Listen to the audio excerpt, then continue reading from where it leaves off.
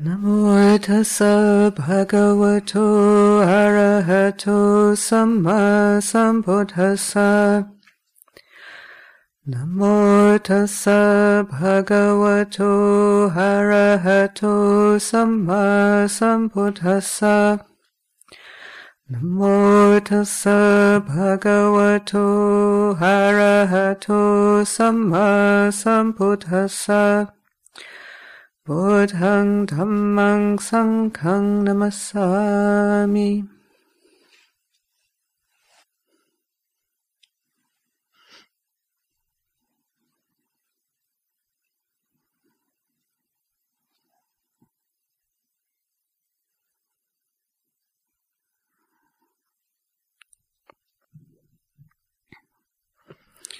So we've been practicing together for a number of days now, and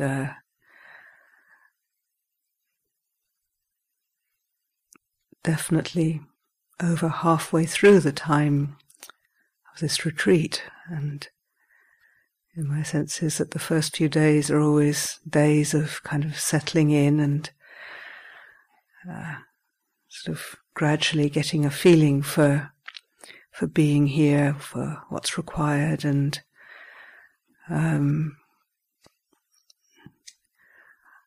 just beginning to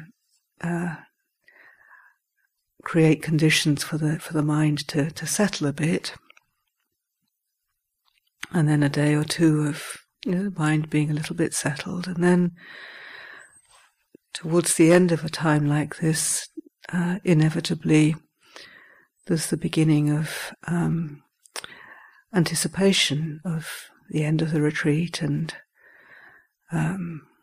what it's going to be like, when we leave here.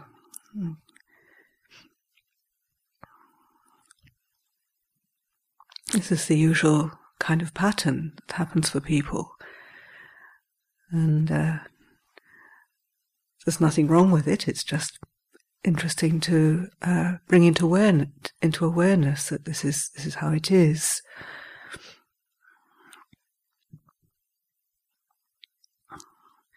So today's been quite a full day for me. I had two sets of interviews, which are quite lengthy discussions about many different things, and then a very stimulating, interesting question and answer session.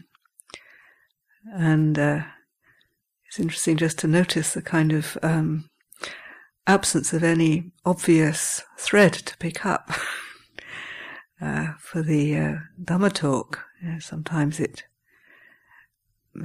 clear where the interest lies, and other times I sit here and think, oh gosh, well, I suppose I better say something.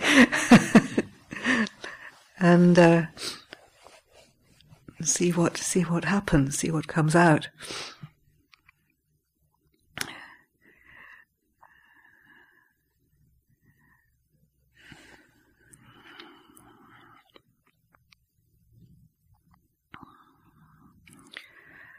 Just learning how to hold steady with that sense of not knowing,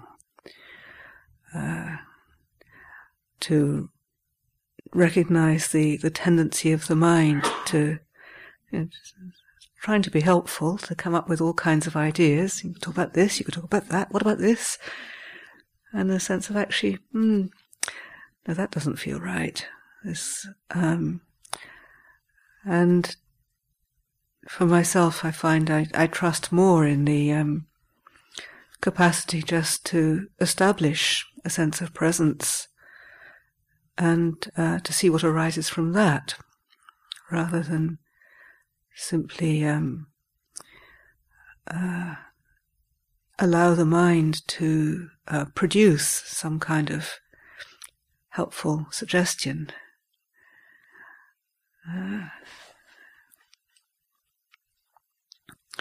The mind is very clever. Our thinking minds are very bright, very able to put things together, to come up with ideas, suggestions about all kinds of things. And sometimes it's fairly helpful. But in my experience, in most situations, the best response comes out of the quiet mind.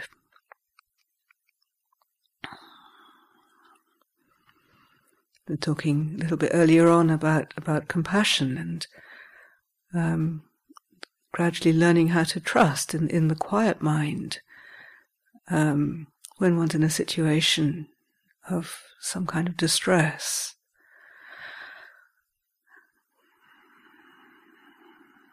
Establishing presence with our own sense of unease, concern, sense of helplessness, and just seeing what arises from that.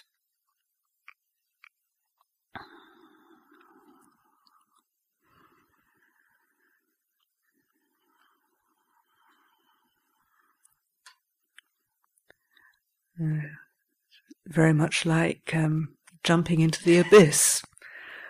And this simile that I've come across, like among the Christian mystics, where they talk about jumping into the abyss. And it feels exactly the same from a Buddhist perspective. We really, really appreciate fully the meaning of taking refuge in Dhamma. It's rather an awesome prospect, because what we learn how to do, as we're growing up as adults, is to think things through in a logical, rational way, to come up with some strategy. And this is not to say that this is wrong or harmful, but we're also invited to consider the possibility of really taking refuge in Dhamma, in trusting in that, rather than the capacity to reason things out.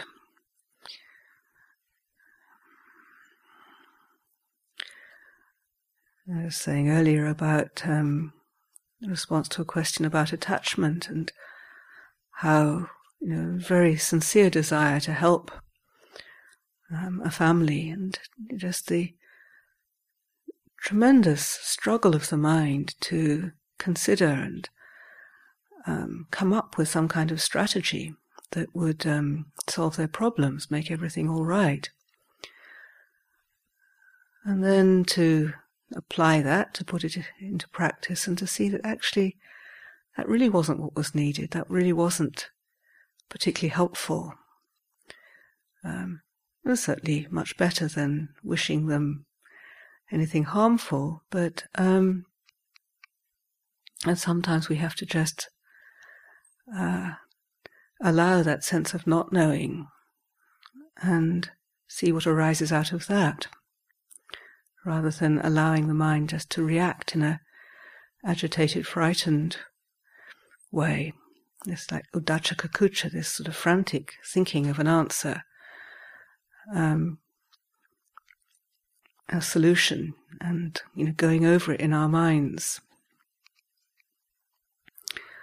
rather than just trusting in Buddha, Dhamma, Sangha, trusting in our own capacity to know, to see clearly, to discern the way forward.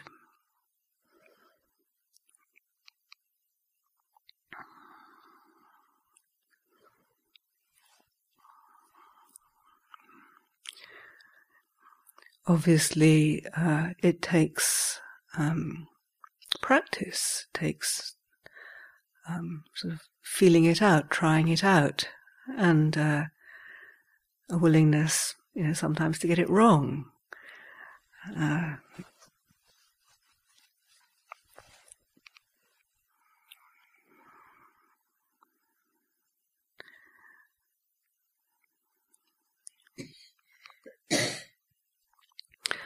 However, over time, if we try this, we begin to trust more in this capacity to respond rather than react. We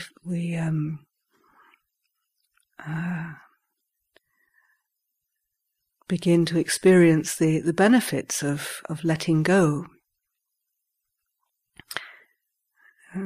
Just letting go, letting ourselves drop into the abyss, and to trust that there's something there to catch us. The Dhamma holds those who uphold it from falling into delusion. These wonderful phrases that the chanting is absolutely full of, these beautiful pointers to the sense of how we can actually practice. It's something. It's for real. It's not just nice ideas. That we can work out intellectually, but it's actually directing the awareness to consider things in a completely different way.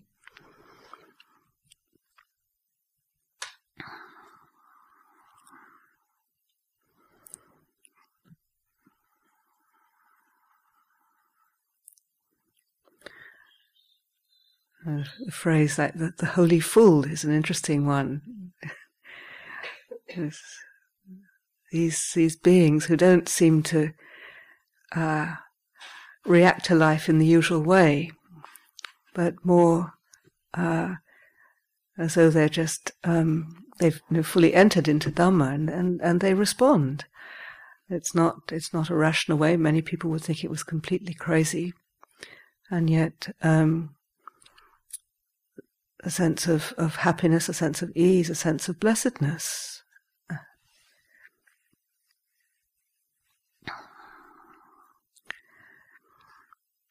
So we might wonder, how can we, how can we make the transition from living according to our ideas, our intellect, to this letting go practice, this really entering into Dhamma.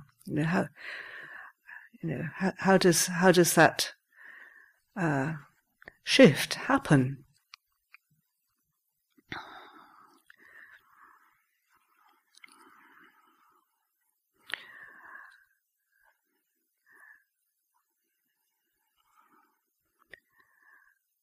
And at first it can be helpful just to use our reflective capacity to discern the way forward.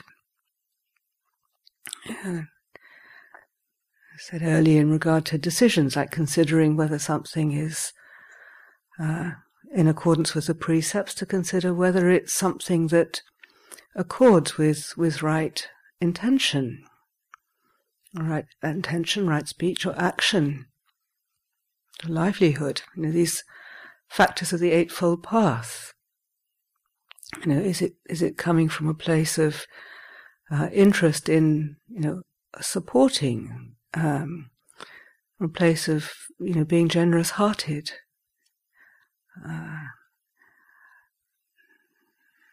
these kind of inclination, a place of kindness, a place of compassion.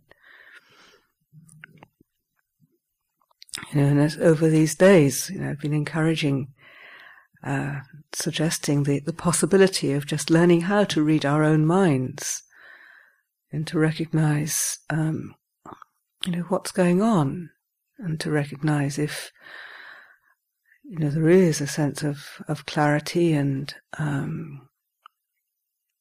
interest in, benevolence, if you like, compassion. To recognize that, and then also to be able to discern the times when perhaps there's confusion or ill will or fear. These experiences, these emotions that we're subject to as human beings. And so, over the days of practice, becoming much clearer about this. Not blaming or judging ourselves or feeling we're a terrible person if these conditions arise, but more just seeing that, these are just conditions that have arisen in the mind. They're impermanent, having arisen, they'll certainly cease. And they're not who and what we are. We don't need to identify with them.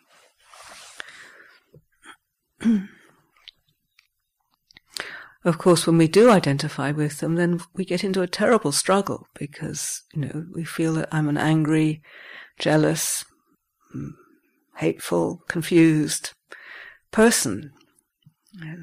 Disaster area, hopeless case. We can get very concerned if, what we're seeing when we look into the mind is these, confusion and negative conditions.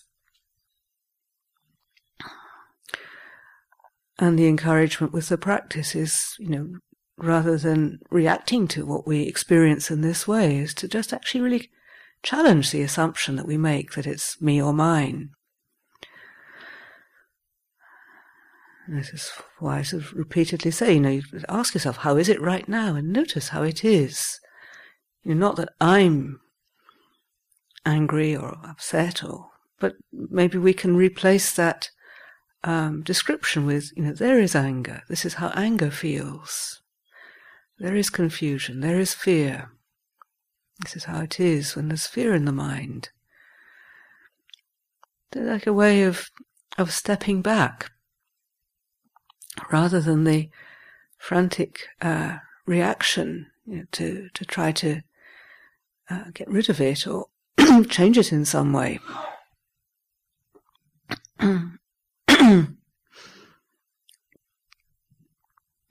Feeling that we this is us, and it's certainly not the way that we would like to be. So this contemplation of anatta is really helpful in not self,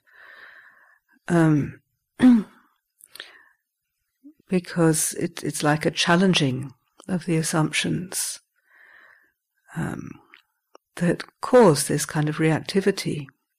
And just simply saying, okay, this is anger. This is what anger feels like. And anger is dangerous. Anger's like fire. And whether it's the anger of frustration at not getting what one wants, or the anger of feeling frightened and defensive, that can bring about a very strong, aggressive reaction. So, rather than complicating it by creating a sense of me and mine around it, my anger, or, this is part of me, is more just, okay, this is anger. This is what anger feels like.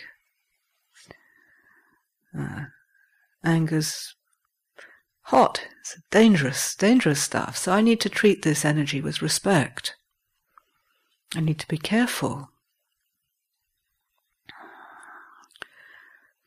So fortunately, during this time of retreat, we've undertaken to train ourselves according to the 5 precepts. So when there's anger or any kind of powerful emotion, we know that we need to practice restraint.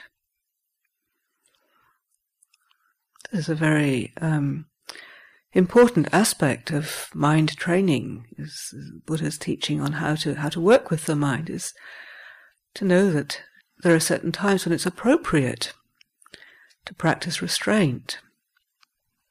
Not because we're frightened or because we're intimidated, but more just, okay, this is a dangerous, this is a potentially harmful condition. So I need to be careful. I need to treat it with respect and care.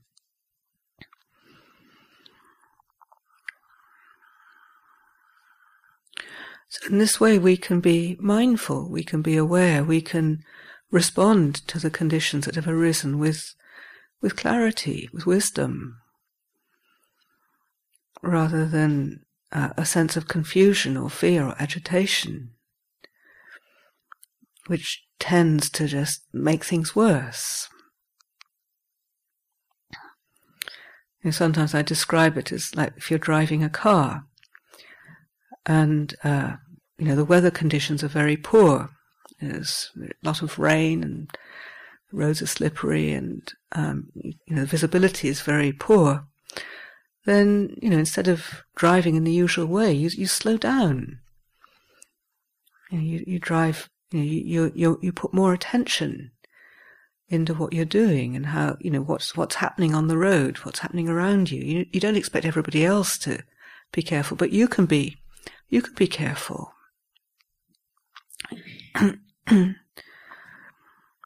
Or it may be necessary sometimes to pull off the road, if the conditions are too bad, just sort of to stop for a bit.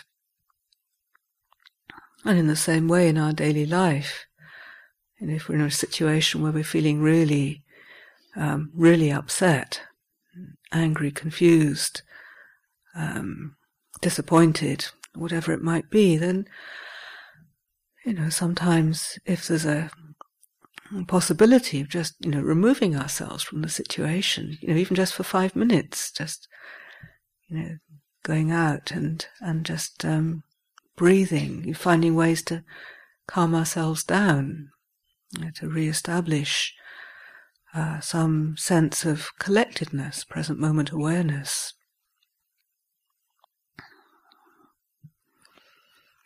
So this capacity to recognize what's going on, if there's a wholesome, pleasant, generous-hearted response to things, then we can follow that.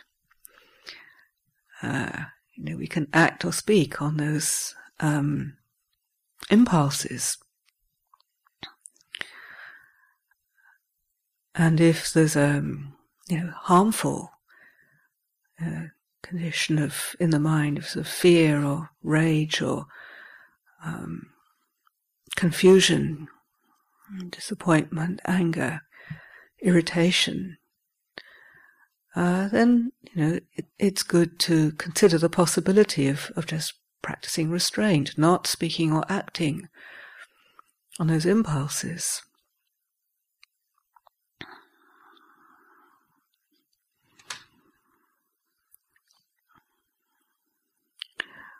One of the teachings that I find is helpful with this is just considering right effort, the Buddha's teaching on right effort. This is another aspect of the path.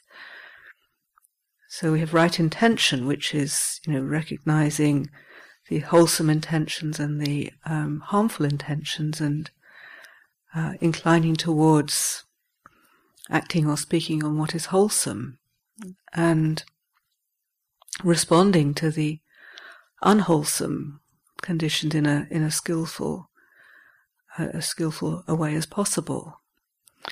And then right effort is actually recognizing what's there in the mind. And there are four aspects of right effort. There's the effort to get rid of, or to get rid of unwholesome conditions that have arisen. Get rid of, or maybe transform is a better way of putting it. So it's not something we do out of aversion or negativity, but more having established presence, say, with feeling of irritability or rage or confusion, just recognizing that that's there, and then considering, what will be a suitable response to this, so that it doesn't kind of escalate. Like with a fire, if you fan the flames or pour water or pour petrol onto it, or put more wood onto it, then it's going to burn much more strongly. However, if you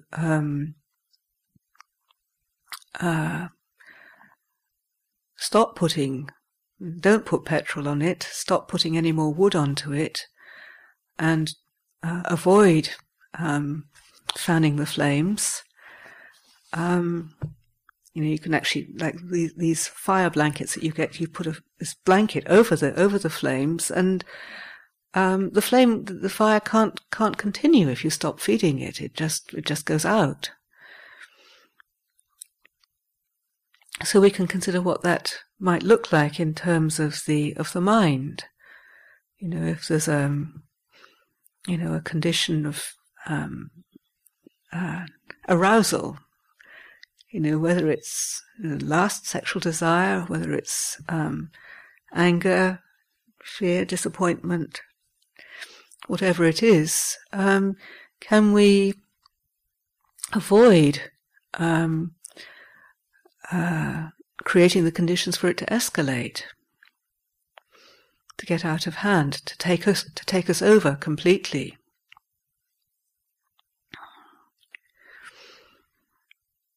So this implies actually being very clever at how we think about something. And the problem is that the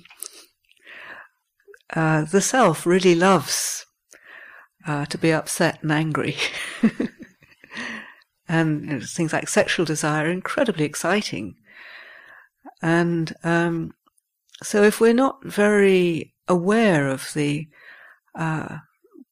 probable harmful consequences of allowing the desire or the rage or whatever it is to escalate, then the chances are that we'll not do anything about it, and it will escalate and get us into big trouble. But once we've considered the harmfulness of potential harmfulness, then there's an incentive to consider strategies for just stop not feeding the condition. So I find sometimes there are certain ways of thinking that just cause the situation to escalate. There's a story I sometimes tell about how at one time I was really distressed about things that were happening in the community. And there was one person in particular who was very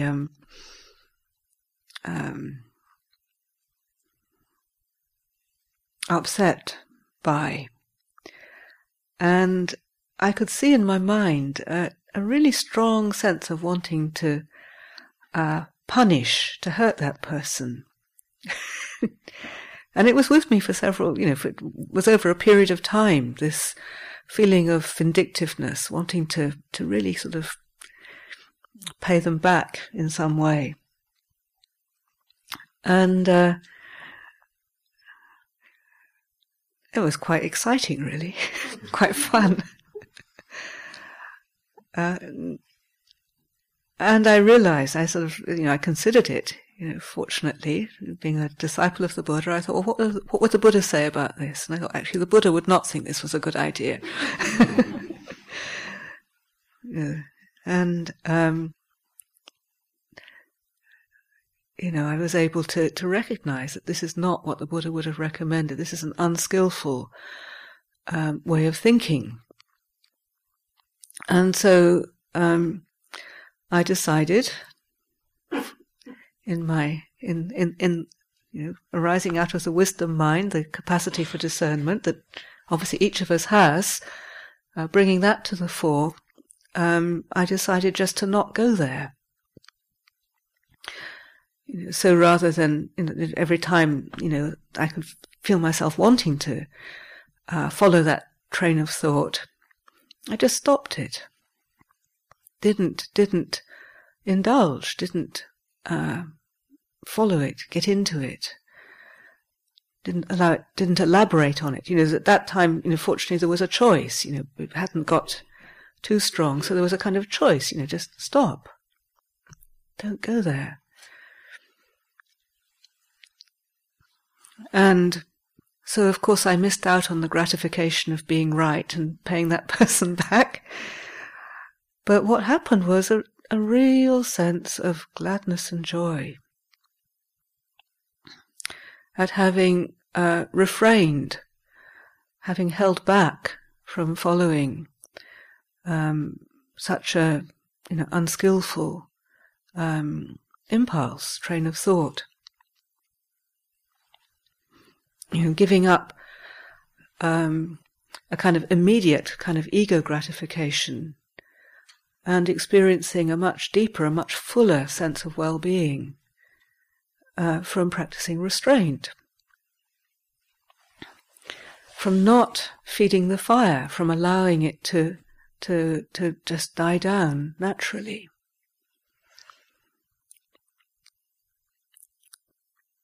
So the effort to restrain already arisen, unwholesome impulses, energies. These energies, these desires that are going to get us into trouble. Of course, we don't always manage it. We regularly blow it. We say something, we shout at somebody, we do something that we would rather not have done, and we feel disappointed. I always feel a bit disappointed if I'm mean to somebody, or, even if I'm upset and I slam the door, I feel, Chandasiri, you didn't have to do that. Or if I scowl at somebody, if I'm feeling, disapproving and I give them a mean look.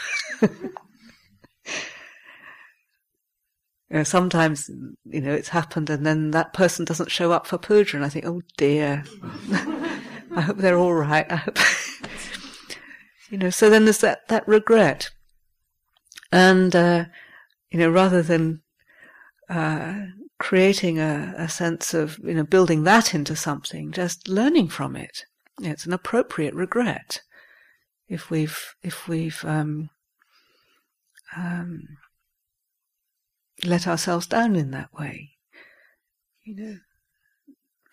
Not managed to hold back when, there's usually a kind of moment when you kind of have the choice, that sort of moment where you can decide whether to restrain or whether to not restrain. And this is something I've noticed as I've become more mindful over the years. There's a definite moment of choice, and so sometimes one chooses the right way, and you feel happy that you've been able to restrain, and other times, for some reason, you go the wrong way, the way that brings about a less happy consequence. Then there's the, apart from the effort to restrain the arisen unwholesome impulses, there's the effort to avoid the arising of unskillful, unwholesome impulses.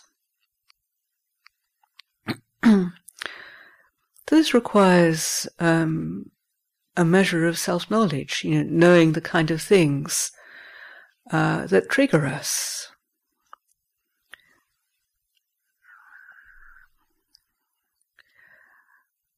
So there are, say with sexual desire, there are certain things that can be very stimulating. Just looking at certain things can stir us up. And, again, sometimes we want to be stirred up. It's exciting, it's interesting, thrilling. And yet as we develop the practice, as we cultivate the practice and develop an appreciation for quiet, for peace, for the fading away of selfhood, of ego, then there's no longer there's less interest in stimulating ourselves in that way. So we take care as to what we put into the mind, take care about what we read, what we look at. For us, we don't go to movies, but you can sort of, except when we're on the aeroplane. And sometimes we get to watch a few movies.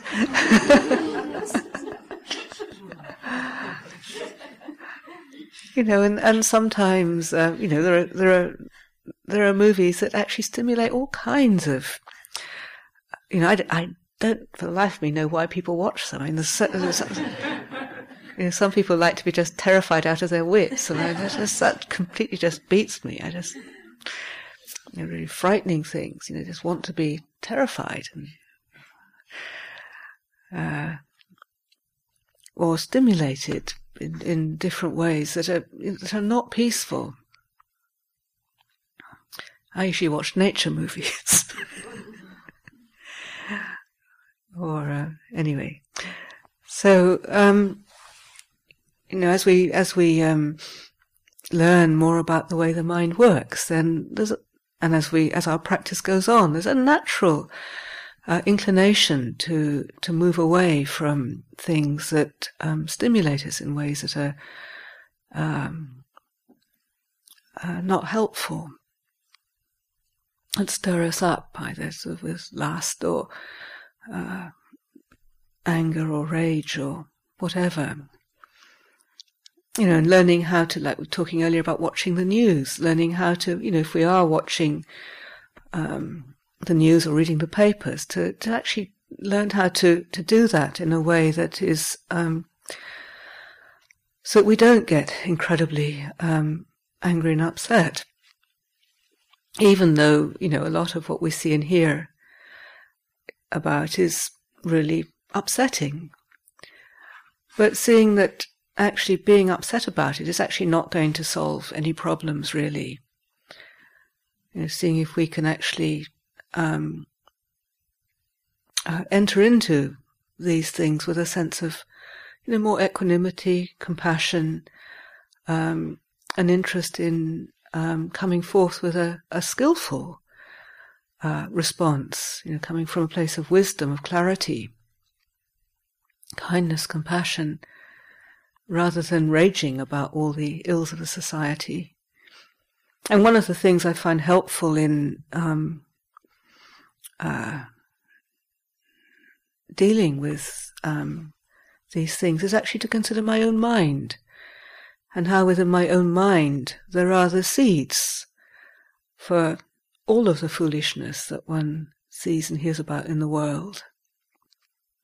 And lovely, it was a folk song years ago. I forget who it was. There but for fortune go you or I. Just to realize that under different circumstances, we might be the person who's causing this ghastly harm to some other being. I find this a very helpful reflection, because it kind of cools the sense of righteous indignation that can be so powerful in the heart. That this sense of being right.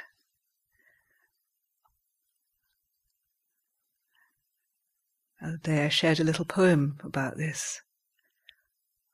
Never trust black and white. They're so wrong! We're so right. When we hear what people say, what we find are shades of grey.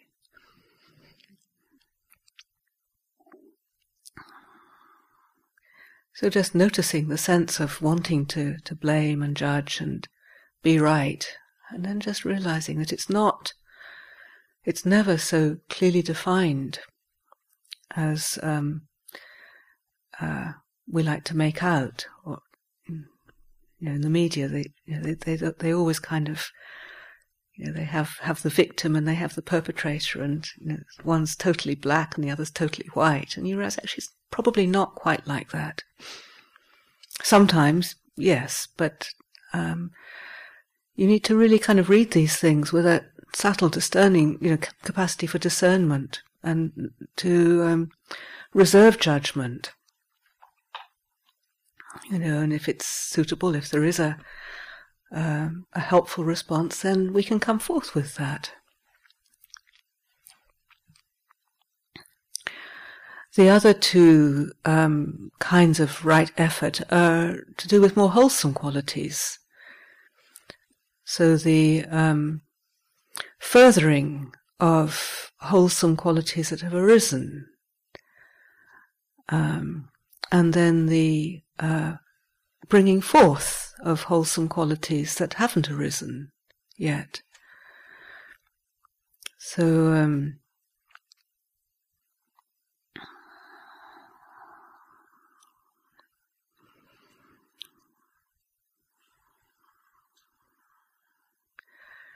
maybe we see somebody doing something that is really beautiful, that we'd never thought of doing.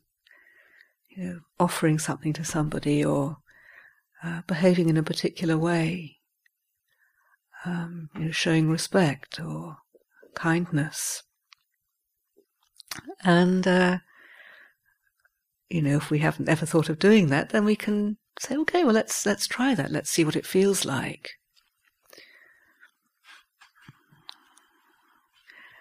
It's interesting, up where I live near Comrie, there's one of the things that I'd really like to get into doing is the arms round, and I've been a couple of times, and then I slightly lost my nerve.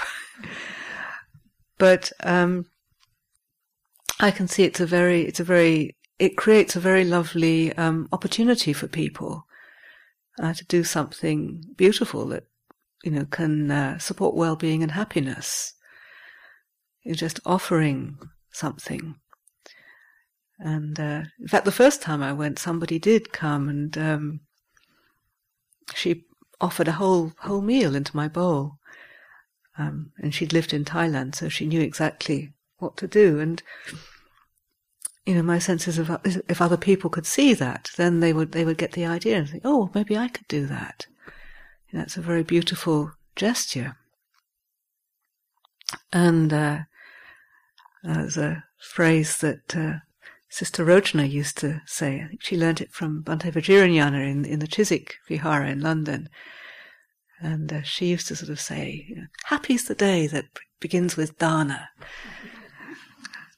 And in fact, she was an incredible lady. As a layperson, she used to live far away from where the monks were living.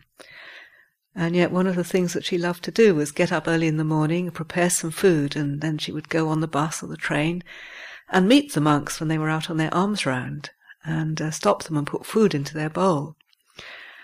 And she used to get a tremendous amount of joy from this. And so she would come up with this phrase, happy the day that begins with dana. So it might be something that, one had never thought of doing, and then seeing other people doing it, you think, okay, this is a wholesome, a good thing to do. And then trying it out, seeing how it feels, and if it feels good, then doing more of it.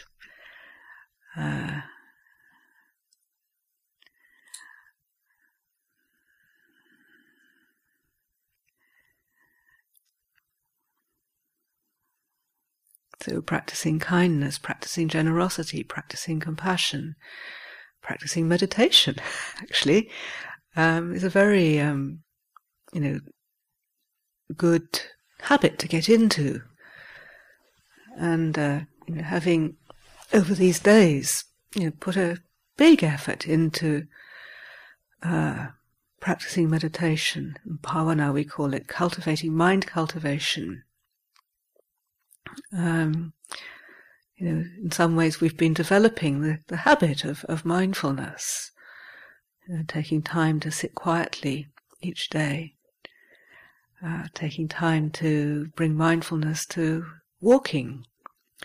So we've sort of begun to develop these habits, and it's important to just further them, even when you're in a situation where it's not particularly encouraged. Like here, if you didn't do it, then I'd have something to say. So there's a lot of very strong encouragement to practice and to sit quietly and to do walking practice. And then, having after the retreat, just to, because it's a skillful condition that you've been developing, just to continue that, to further that. Even when the conditions are maybe not so supportive. And the more we do it, the more there's an appreciation of the benefit of it.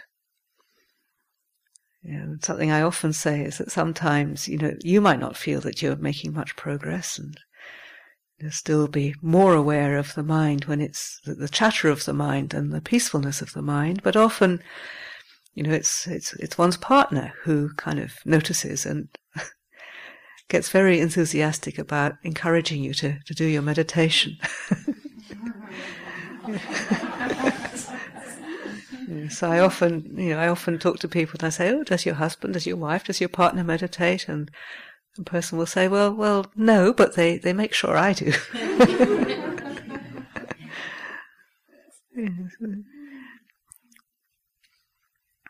But, I'm pretty sure that over time, you will see the benefits, but, it may take a while. So it's a wholesome intention, to sit quietly, to, each day to set aside some time. And, as I said, the mind may not quieten down to the extent it has here, but just to be willing to be with the mind as it is. These mantras you can use, how is it right now? This is how it is. Just training the mind to attend to the mental chatter and to establish that sense of peaceful watching. So peace doesn't necessarily need to depend on the mind being perfectly calm and peaceful. It doesn't need to depend on being in a beautiful, pleasant, peaceful environment like Amaravati. What I'm really interested in for all of us is the unshakable deliverance of the heart, where it is not dependent on conditions. So even if the mind is quite stirred up and agitated, that capacity to quietly observe, this is how it is right now.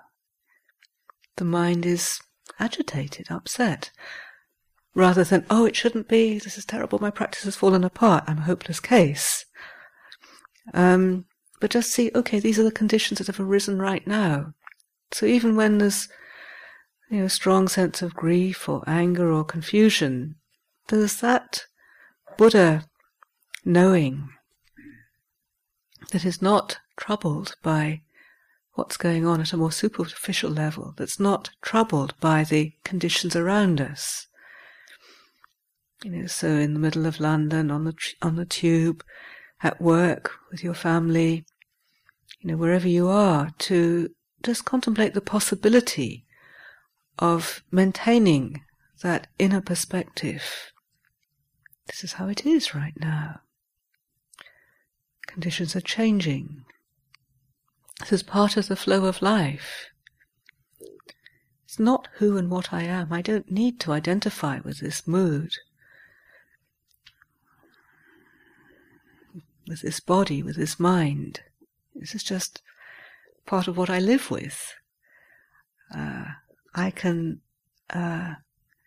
allow it to go according to nature. I practice restraint, so if there's a lot of fire happening in there, there's restraint also. We learn how to gently hold back, or if necessary, to remove ourselves from the situation till we cool down.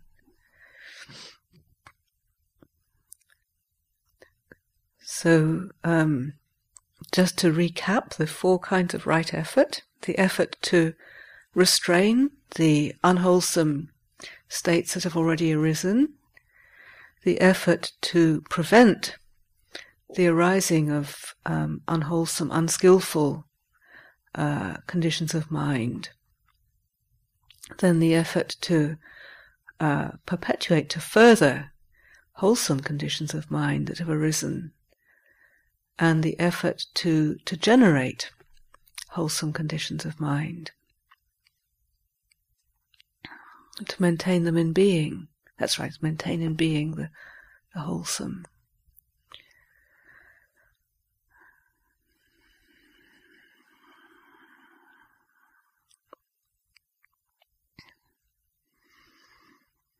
So I find, having these guidelines are really useful, because sometimes it's not a situation where we can simply sort of wait, allow ourselves to not know and wait for the right answer to come. Sometimes, conditions don't allow that.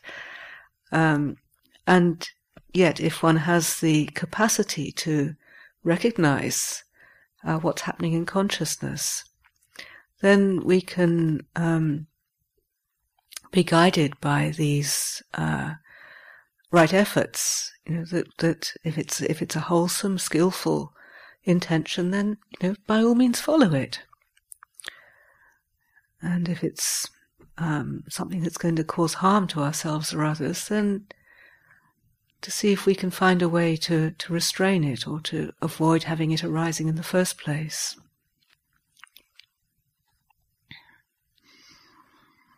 So it's not about free expression, letting ourselves do and say whatever we feel like, and to heck with the consequences. That the real freedom that the Buddha offers is the freedom to live in a way that promotes ease of being, that avoids keeping us bound into patterns of reactivity and suffering. So sometimes people, they think that the way the monks and nuns live is really weird because, you're talking about freedom and yet you've got all those rules. Nuns, we've got over 120 rules. Monks got even more. What's free about that? And basically, it's the freedom to avoid doing things that are harmful. The freedom to do the right thing, to do the thing that is going to support well-being, that's going to further the beneficial, it's going to bring about beneficial effects for oneself and for the society that we live in. The freedom to choose, the freedom to rather than simply reacting to the rules, following them out of a sense of fear, that we might get blamed, just the freedom to pick them up and to say, okay, I'll do it like that. If you say I should wear my robes this way, then I'll do that, that's fine. Rather than always kind of saying, well, I think we should do it like this. I don't like that way very much. I think we should do it like this. Or I'm not going to do it like that. All of these ways that we complicate things. So just the freedom to follow things that are not harmful, unless we pick them up in the wrong way.